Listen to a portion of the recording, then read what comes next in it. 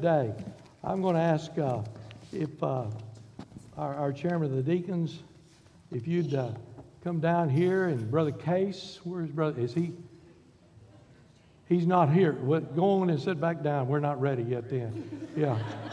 Okay. We'll do that a little later on. Don't let me forget that. All right? Babe, can I have your phone? I don't want you listening to it all during the service.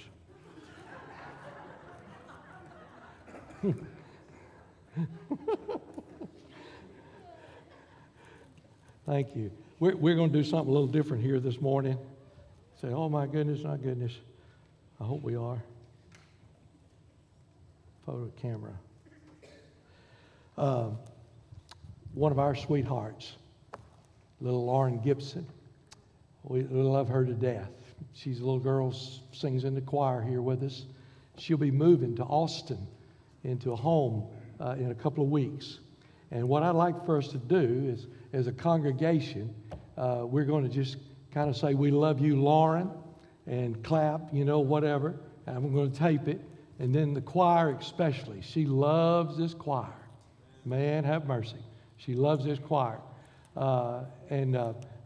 You just say, we love you too, okay? Can we do that? I know this is the middle of the service, but is that all right? I don't have my phone, so. All right, let's see. Are you ready? All right. We love you, Lauren.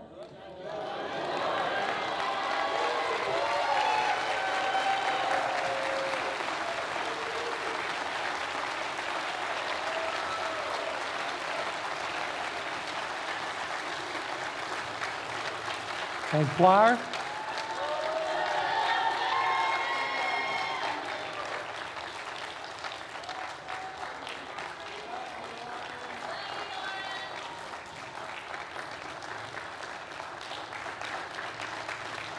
All right. Praise the Lord. All right. Thank you so much for just that. If you'd like to say something personally to Lauren, if you'll get with me, we'll use, I don't know, can we use different phones, Jason? We can use different phones. Where are you at? Okay, there you are. If you want to tape something on your phone, we're going to put a whole thing together. She has an iPhone, and she'll be able to play that over and over again. And so you pray for her and this family. We're in the 3rd chapter of John. We're preaching through John, and you really can't preach John without preaching the Scripture. Say it with me, would you please? For God so loved the world that He gave His only begotten Son, that whosoever believeth in Him should not perish, but have everlasting life. Father, thank you this morning for the joy to be able to come into your house, worship you and praise you.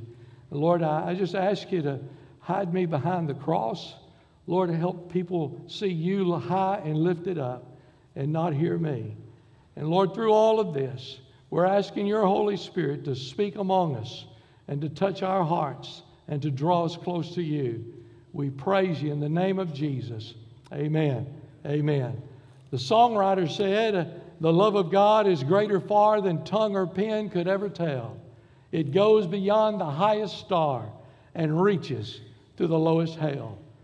And he goes on to say, could we with ink the ocean fill, and were the skies with parchment made, were every stalk on earth a quill and every man a scribe by trade, to write the love of God above would drain the ocean dry, nor could the scroll contain the whole, though stretched from sky to sky.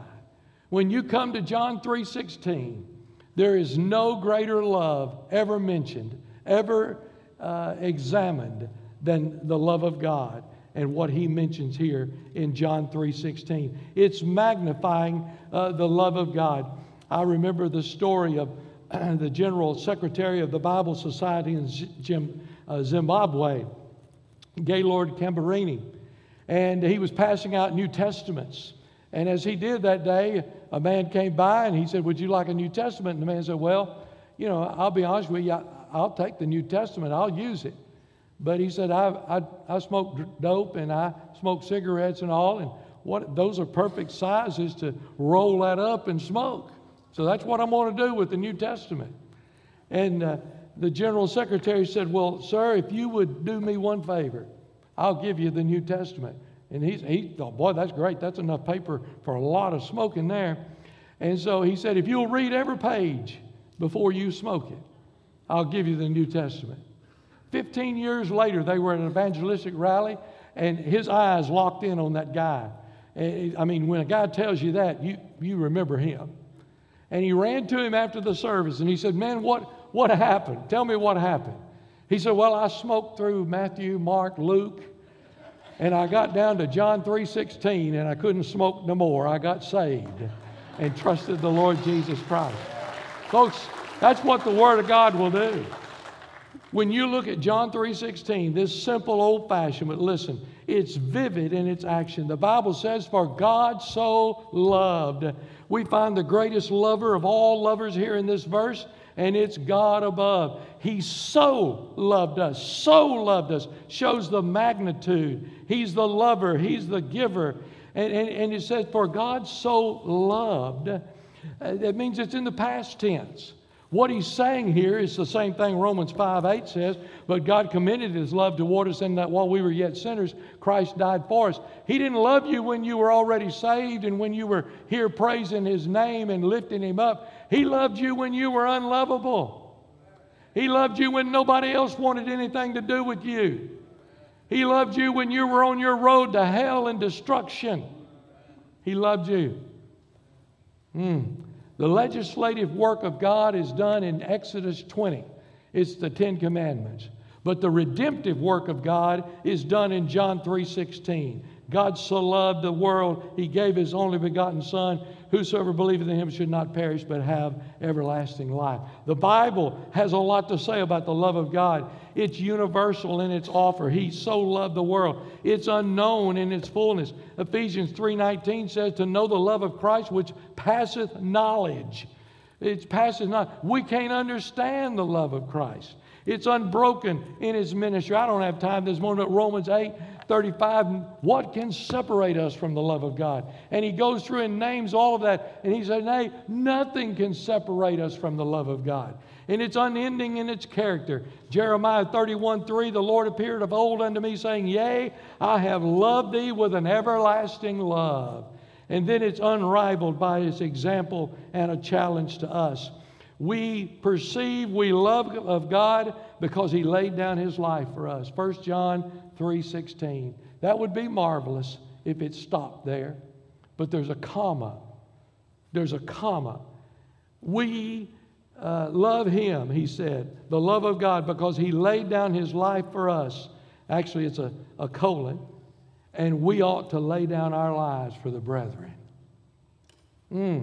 Well, He could have left that part out. Wouldn't hurt a thing. But that's not His love. He ties us in with Him. We're able to love other people because He loved us. You know, and I know, some people are just more lovable than others. I mean, you just be honest. There's some folk you don't have any problem loving. Look at your wife and say, honey, I love you. I don't have no problem loving you. Yeah. There's some folk, but I want to tell you, there's some folk a little harder to love than others. Some of them there, when you come, now I don't do this. I'm talking to y'all.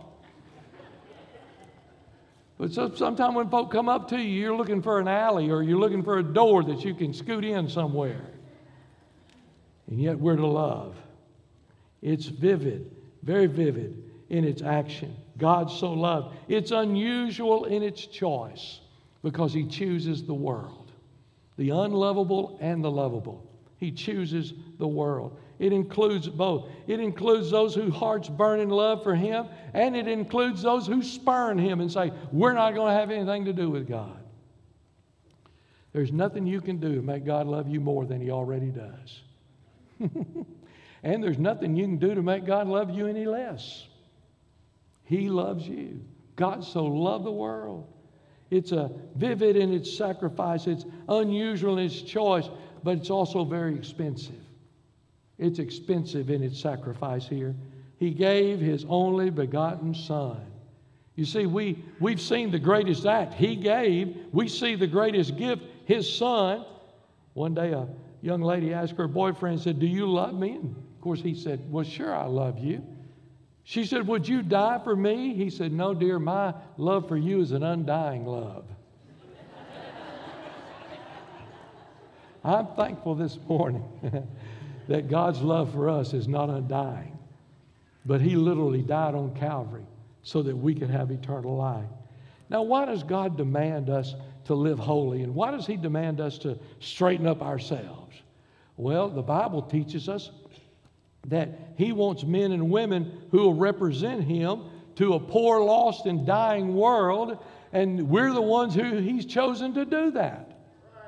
He said, "Be ye imitators of God and walk as dear children," and here's why we ought to do it. He said, "Because ye were once darkness, but now light in the Lord. Walk as children of light." Not a one of us in this place this morning that can say, "Well, I bypassed that. I never did live in darkness." Every one of us have lived in darkness. And because we've been in darkness and we've experienced the light, now we need to be reflectors of the light. And we need to show the lost and dying world that Jesus loves them and that Jesus still saves. I think these are perilous days we're living in. I believe we have to be honest in our church and most churches. We've been on a cruise ship for many years. We've had the best food there is. There's no better food than Woodland Hills Baptist Church. That's the thing I worry about the most, is getting back to normal, is getting those food chains going again. We've had the best food. We've had the best music. We've had the best entertainment. We've had the best productions. We've got the best air conditioning. We got the best seats. These things are really comfortable. Some of you have already gone to sleep.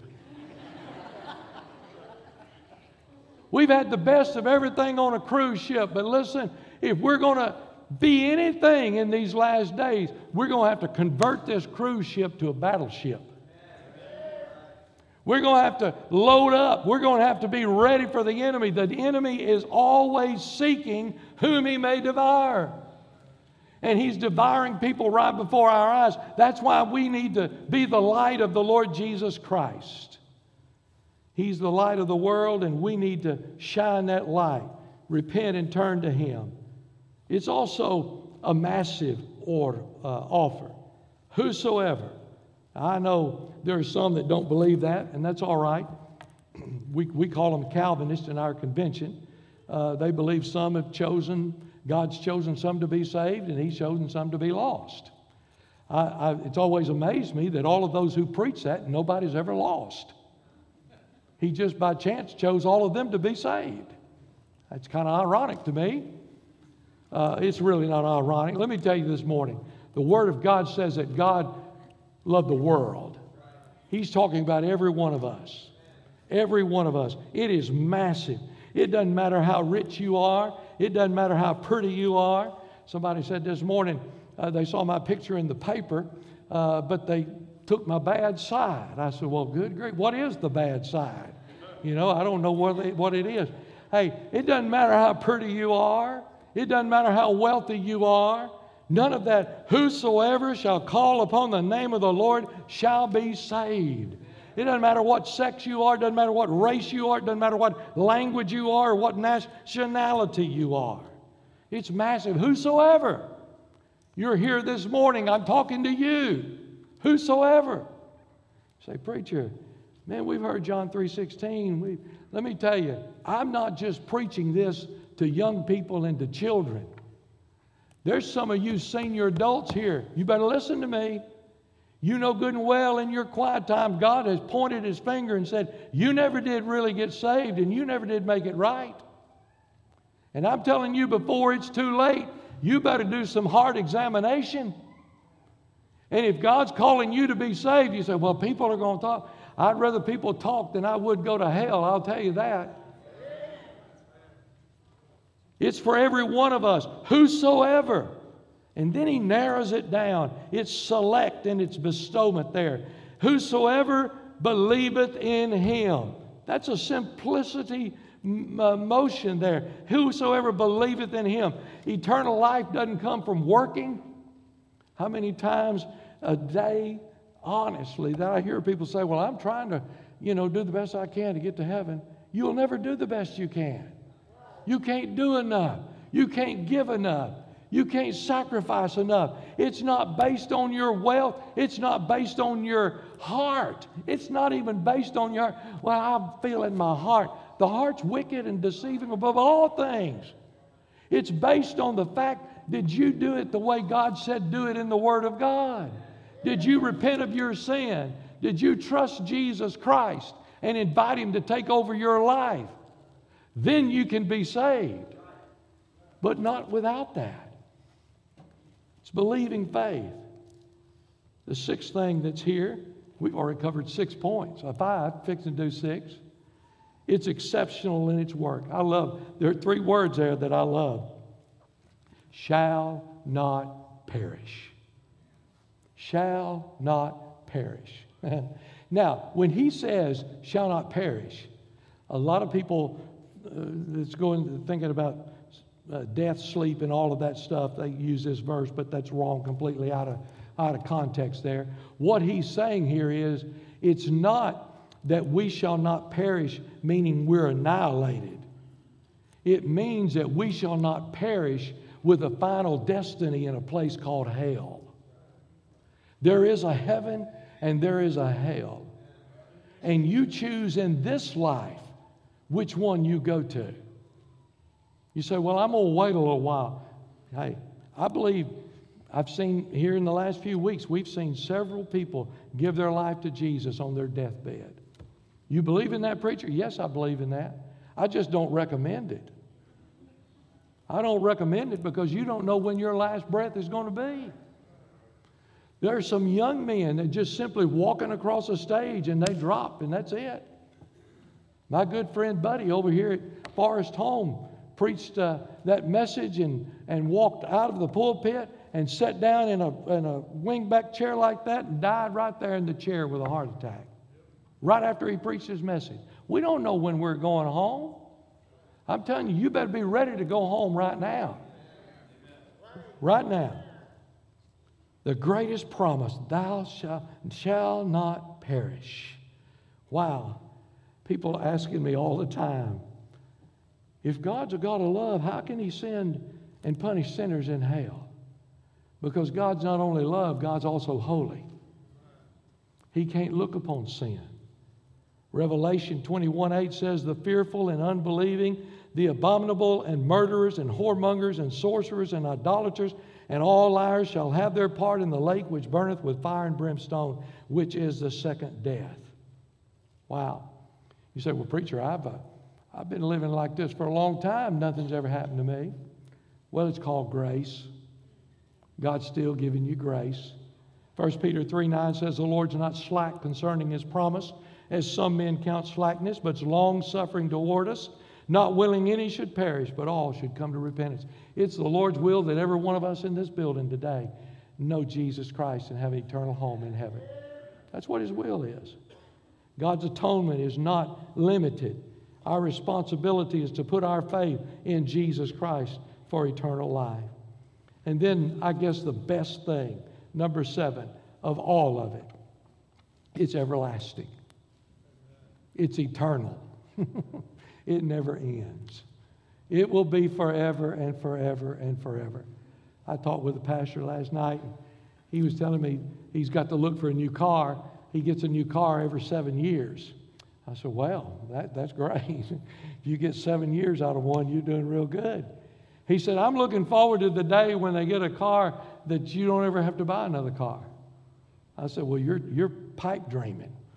That's how people make money. Anybody remember buying a washing machine that lasted 25 years? Well, they don't do that anymore. I got a refrigerator that it wasn't 5 years old, had a little pinhole in it. They said the cheapest thing you do is go buy a new refrigerator. I said, my goodness, it's just got a little pinhole in it. Yeah, but it would cost more to do that. We're in a throwaway society. But in the midst of all of the throwing away, there's something that we can nail down that's eternal. And that's our salvation, our life in Jesus Christ. 1 John 3:1 says, Behold, what manner of love the Father hath bestowed upon us, that we should be called the sons of God. Wow. It's a powerful verse. He loved us. That's how we can love Him, because He loved us. You didn't get up one morning and say, well, I think I'll trust the Lord. No, the psalmist said He chose you. He's choosing everyone, but you have the right to say yes or no. He loves us, and then therefore we can love Him. He hears our prayers.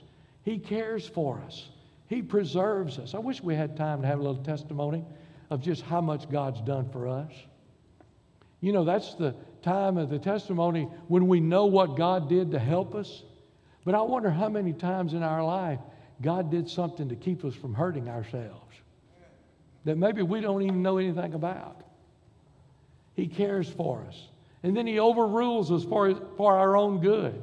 Aren't you thankful that God doesn't give you everything you pray for? And then He's generous. My goodness. 1 Corinthians tells us that eye hath not seen nor ear heard what the Father has in store for them, prepared for them that love Him. We can't even fathom it, what God has in store for us. We owe so much to the Lord. I've told this true story before, but I'm going to tell it one more time. The guy by the name of John Griffin grew up with a dream in his heart. He wanted to travel. He wanted to see the world. And the Great Depression hit in 1929. And I guess it's kind of like the COVID pandemic. Put a stop to a lot of things that a lot of people wanted to do. And he ended up in Oklahoma, and it became just a dust bowl. So he loaded up his little toddler and his wife and his old car, and they headed out looking for greener pastures. He ended up on the banks of the Mississippi River, had a job as a drawbridge operator. Big drawbridge there. He would crank the crank, and the bridge would come up, and ships would sail through. That's a figured it was as close as he'd ever get to traveling to any one of those destinations. One day when his little boy, Greg, was 8 years old, he took Greg to work with him. A daddy work day. Find out what daddy does. And as they sit there and saw that bridge come up, his little boy's eyes were big around saucers. Man, they just, wow, just entranced in it. At noon, they took their sack lunch that Mama had made them, and they went out a couple of 100 yards to an observation deck there, had lunch, and his daddy began to tell him about where all the ships had gone to England and to South America and Panama and all of those places. The little boy was just entranced. The daddy heard the whistle of a train. It was a 107 from Memphis. And it had 400 passengers on it, full every day. 400 passengers. He knew he didn't have time to take his son, so he said, son, just stay right here where you are. Stay right here. Daddy's going to run up and let the bridge down. The train's going to come over. I'll be back. Stay right here. Well, he got up, made it to the top, and he began to look. Looked underneath to make sure there were no boats under there. And he looked around, make sure nobody was on the bridge or anything. His eye caught his son. He had left trying to follow his daddy back up to the observation tower, up to the control tower. And he had fallen into the gearbox of that bridge. And the daddy knew that he had a choice to make. His son could die, or 400 people on that train would die. Tears in his eyes, rolling down his face. He lowered that bridge. Train came by. People had their little teacups. They had their wine. They were reading the paper. They were eating their meals. Nobody looked at his tears. Nobody looked down in that great gearbox. He's beating and pounding against the window of that control And he says, don't anybody care? I sacrificed my son for you. And nobody even cares. Nobody even knows. I wonder sometimes if our Heavenly Father don't look down on us. Say, my goodness, I sacrificed my son for you. He died on Calvary. He went through pain and suffering and agony. Not because of his sin. He didn't have any sin. He went through all of that for us. Does anybody care? I pray this morning that the Holy Spirit of God will speak to hearts all over this auditorium. And you may be sitting in your seat and you're saying, preacher, I know there's no doubt I love the Lord. I know that I'm saved. And that's wonderful. That is great. Praise the name of Jesus. But don't you know somebody that's not saved? I mean, is there nobody you know of that you don't think maybe you ought to come to this altar and say, Lord, I got a brother. Lord, I've got a mama. I've got a son. I've got a daughter. I've got a cousin. I've got somebody I work with. They're dear to me, but they don't know you. If anybody cared, it ought to be us as the church of the Lord Jesus Christ. It ought to be us. Pray with me. Father, we come this morning, Lord, asking you to let your Holy Spirit have freedom to just speak to folks in this service. Lord, have mercy. I know that I've not anywhere near done justice to John 3:16. And the only way we can ever have justice is when the Holy Spirit of God moves among this congregation and you speak to each one of us. Lord, I pray today for those who are sitting in this place and they're wondering if they really were saved. God, I pray today they would get an assurance of it, one way or the other. I pray for those that are sitting here and they know they're lost. God, help them today. Holy Spirit, fall fresh on them. Move them to be a part of the family of God today. Don't let them put it off. I know the devil is already knocking on hearts saying, don't do it today, do it next week. There's plenty of time. Lord, we ask you to rebuke the devil and take him out of this place. May your Holy Spirit move fresh as only you can. And we're going to praise you. We're going to thank you for those who are saved. In Jesus' name, amen.